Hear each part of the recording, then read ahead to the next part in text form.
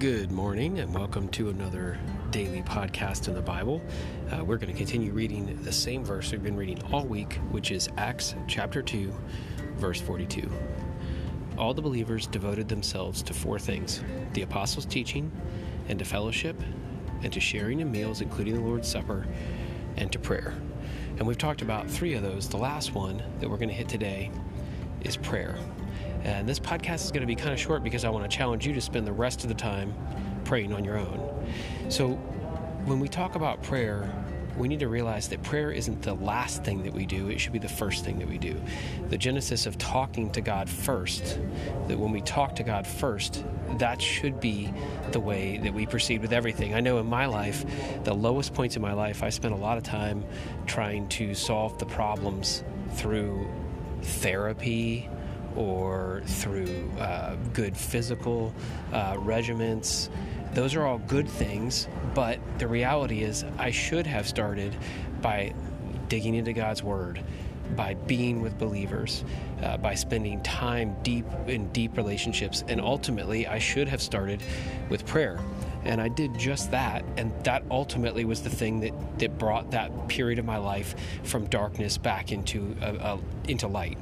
And so I want to encourage you that prayer is a very, very powerful thing. You all probably know somebody in your life, or maybe you know somebody who prays a lot. Think about how close they are to God. If we're going to have a relationship with somebody, let's just call it your boyfriend or your girlfriend. If you're going to be close to them, how are you going to do that? If I'm going to be close to my wife, how am I going to do that? Well, we're going to spend time talking with her. We're going to spend time talking to that person. And the same is true of God. We want to spend time talking to God. And so prayer can be one of those things where you start praying and you instantly lose track. So there are lots of methods to pray, but I want to share with you one that has been the easiest for me to remember. And it's four very churchy words, but it makes the acronym of the book of Acts, which is the book that we're reading. The first one is adoration. And so rather than typically start off with thanking God for all these things or asking God for things, we start off just telling God all the amazing things about Him. You may not know that much about God, but God is great. God is good. God is awesome. God is powerful. God is merciful. He's just.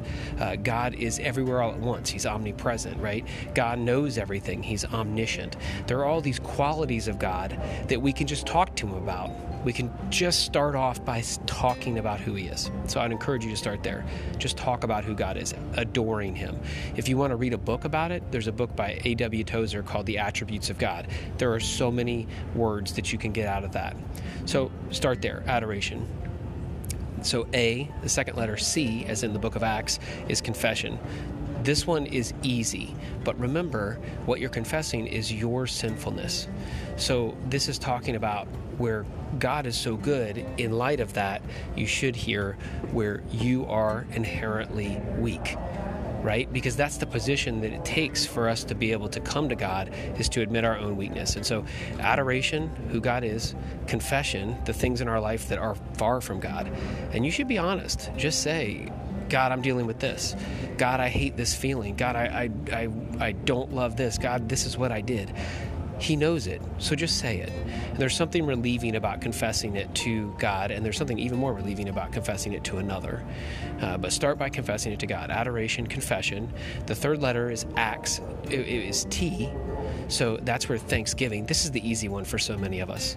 Thank you for what you've given me. Thank you for this food. Thank you for my family. Thank you for my friends. Thank you for my health. Thank you for my home. Thank you for my blessings.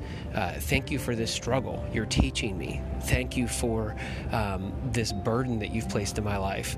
Thank you for direction, for purpose. You can thank God for so many different things. This one's easy. And the last one, I don't like this word because we never use it, but it's the S, and so it's supplication. It's where you're asking for things. So this is where you make requests. God, can you heal me of this? God, can you lead me through that? And I think we oftentimes will minimize this by using the word just. Don't use the word just. Just say, God, give me a miracle here. God, take me where you want me to go. God, show me the direction. God, open that door. God, if that's not where you want me to go, close that door. Be very direct with God. Ask for what you want. Ask for what you want. And if it's in line with God's will, it's going to happen. And even if it doesn't happen, God is still God. And we have to trust that he's leading us in the right direction. So I'm going to just pray very quickly, and then I'll let you pray on your own. God, you are such a loving God. You're such a good God. And yet we are a broken people. I am a broken person. I mess up. I make mistakes. God, I want to thank you for all the blessings you've given me, including my family, my children, my spouse, my job, the health, the breath in my lungs.